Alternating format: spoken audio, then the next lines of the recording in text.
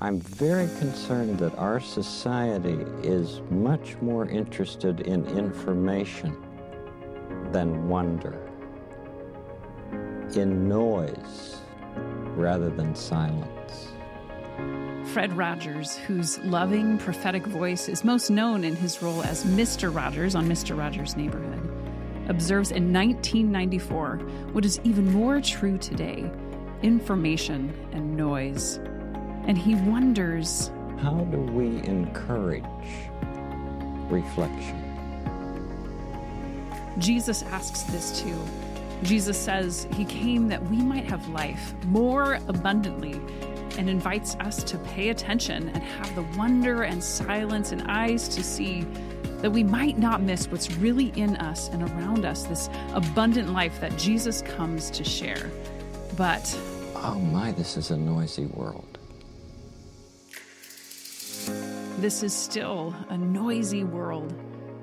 At Salt House this fall, we come together to make space in the noise for prayer and breath to reflect. Our journey is led by another prophet, Cole Arthur Riley, who dares to ask in her new book, This Here Flesh, how can spirituality not silence the body, but instead allow it to come alive? How can we find peace in a world overtaken with dislocation, noise, and unrest? Cole Arthur Riley is a contemplative, the kind of contemplation everyone can do. Contemplation that is a bridge between our interior and exterior worlds, fully experiencing our bodies, present where we are, and seeing our world and reality as they truly are. The current moment and the last few years have not felt like life and abundance. It has been hard to know what we feel and see and make sense of it all. So each Sunday this fall, we become contemplatives as we open ourselves to the Jesus story and a chapter or two from This Here Flesh. Each one names a theme, a way we come alive, including body, place, belonging, fear, wonder, rage, memory, lament, and liberation. So friends, this fall, do you want to come alive into the abundant life of God that is within you and all around you? Me too. What a gift that we get to contemplate and grow together as we explore ways we come alive.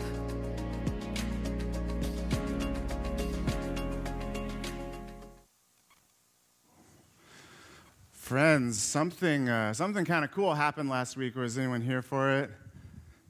You all called me to be one of your pastors. Yes, you did. I know. It was so cool.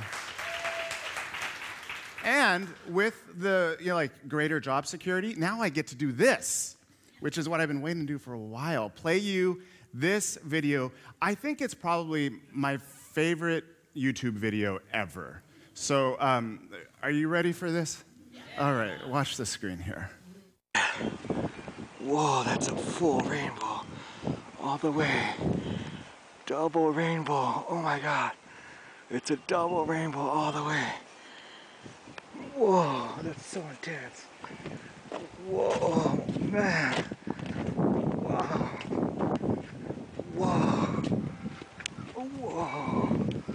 Whoa! Oh my God! Oh my God! Oh my God! Woo! Oh my! Wow! Woo! Yeah! Oh my! Oh my! Oh my God! Look at that! It's starting to even look like a triple rainbow. Oh my God, it's full on double rainbow all the way across the sky. Oh my God. Oh my God. Oh God.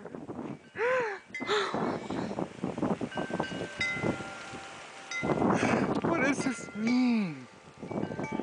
Oh. Oh my God. Oh God. It's so bright. Oh my God, it's so bright and vivid. Oh! Oh! Oh! So beautiful.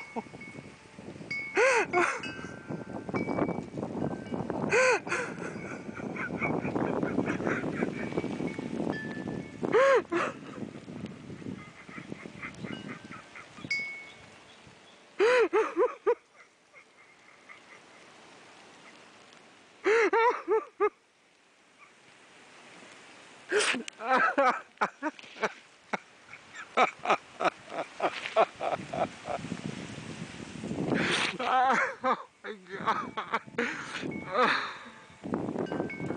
Oh my God.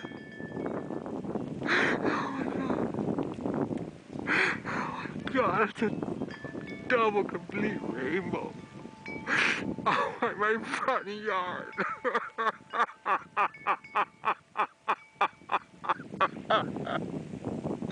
Oh my God.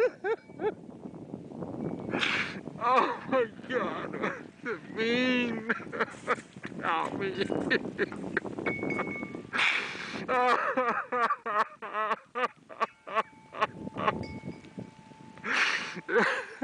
Too much. Tell me what it means.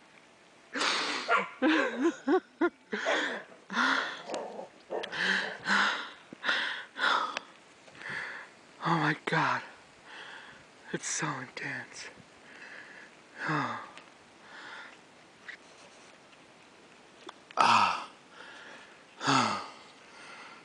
Oh my God.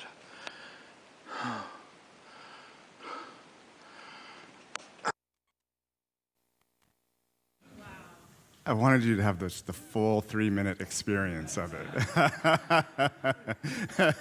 Did anyone, was anyone like, are we still watching this? Oh my gosh. What was he experiencing? What was Yosemite Bear experiencing in this video? There's so many emotions like happening all at once, right? I mean, it's not just one thing, right? It's all captured in wonder, though. I mean, he's laughing, he's crying, he's like overwhelmed with emotion. And we laughed with him too, didn't we? Why did we giggle? Why did we want to giggle, you think? Childlike wonder of God. Yeah. Cleansing. Yeah, there was something awesome about it. Come on, be honest though. Like some of you were like, okay, what's he smoking and where do I get that? Which also exposes a little bit of our cynicism too, right? He couldn't possibly experience that without the help of something. So it exposes a little bit of our cynicism.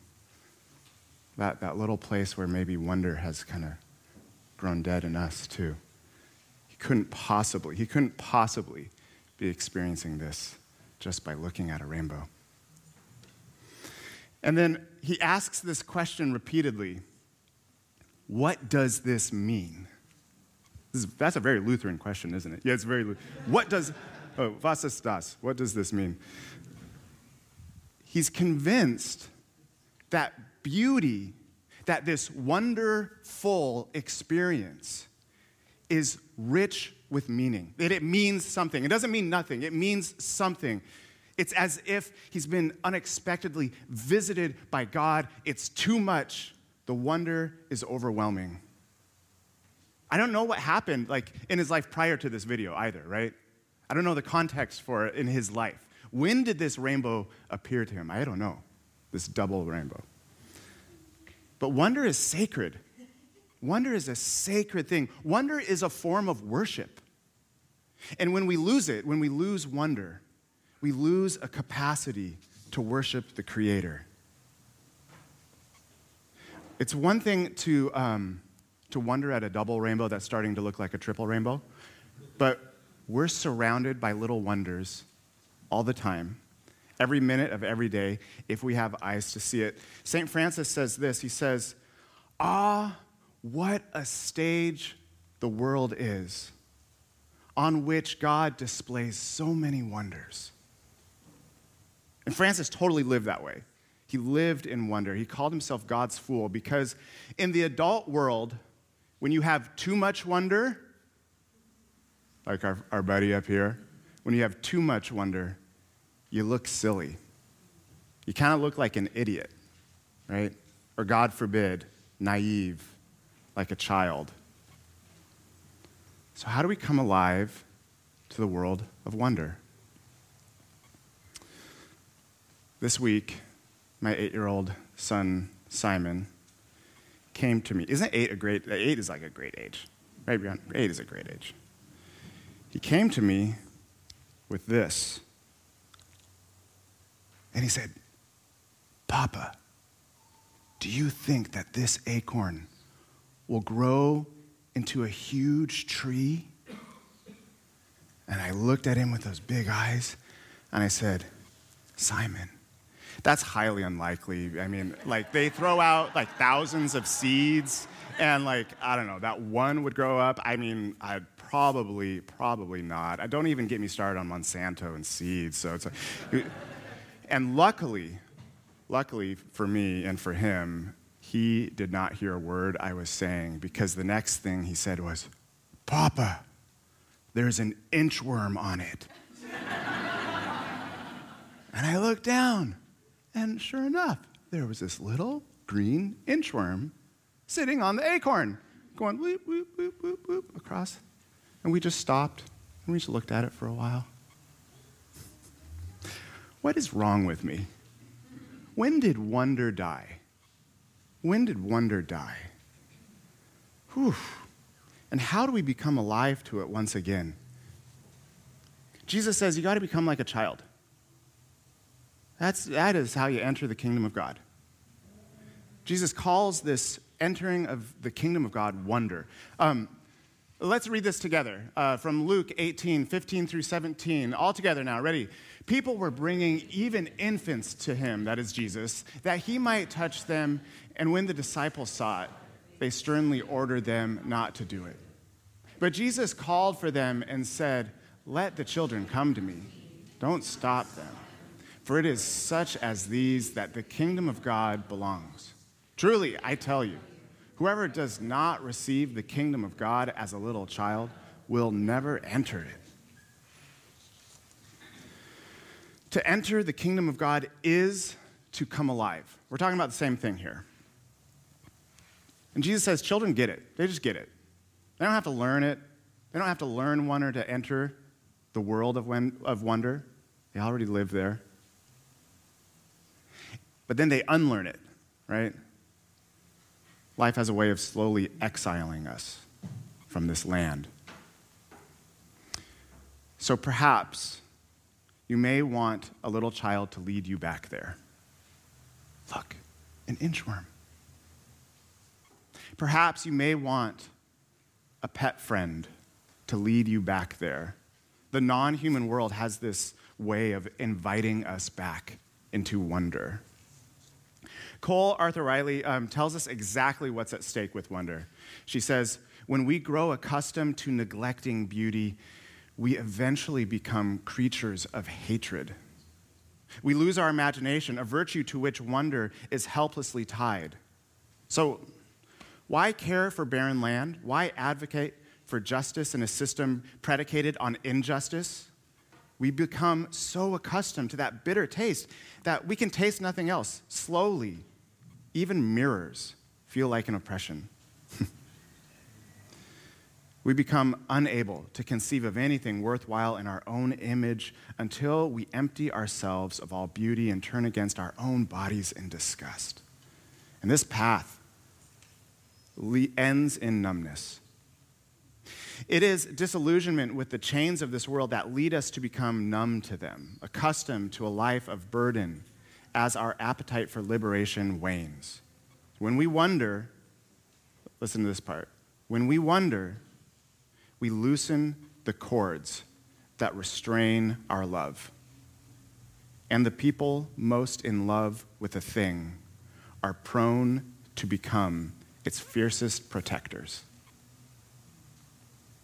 This is what we ask all of our small group leaders, right? Do you love your people? Do you love the people in your small group? This is what we ask, the staff at every staff meeting. Do you love them? And the them is you. Do you love them? I had a thought this week. I imagine that Jesus encountered so much trauma, right? It would make sense that he had a lot of secondary trauma. The Gospels say, they brought to Jesus like anyone who was sick, anyone who was injured, demon-possessed, folks who had experienced just like massive, significant trauma. And I was just imagining like how much that would be for him to bear. And yet Jesus wasn't numb. He wasn't numb to wonder. So it makes me think, did Jesus welcome the little children and bless them because he knew that they would open him up once again to delight and wonder? Isn't that an interesting thought? I'd never thought that before. If Jesus needed food and water to live, he surely needed community too, to be fully alive. He surely needed wonder. So my friends, I know that there are a number of us in the busyness of life who have simply fallen asleep to wonder. I know that there's a number of us who are currently going about this daunting task of addressing childhood traumas. I know that there's a number of us who work closely with individuals who have experienced intense trauma, and it sticks to you. And I know that there are a number of us who are in that dark night of trauma even now. And I want to tell you, and St. Francis wants to tell you, and Jesus wants to tell you, Cole Arthur Riley wants to tell us with an extreme urgency that your life is more than a grotesque collection of traumas. To be a human who resembles the divine is to become responsible for the beautiful, for its observance, for its protection, for its creation. It's a challenge to believe that that is our right. So wonder then is a force of liberation, she says. It makes sense of what our souls inherently know that we're meant for. Every mundane glimpse is a salve on a wound. Every mundane glimpse is instructions for how to set the bone right. So if you really want to get free, if you really want to come alive, then find God on the light rail. Find God in the soap bubble, in the taste of Grandma's chicken, in the raspy leather of Nina Simone's voice, in the face of God and the bony teenager begging your groceries. Because our faith is held together by wonder. Shall we pray before a dogfight breaks out? Pray with me.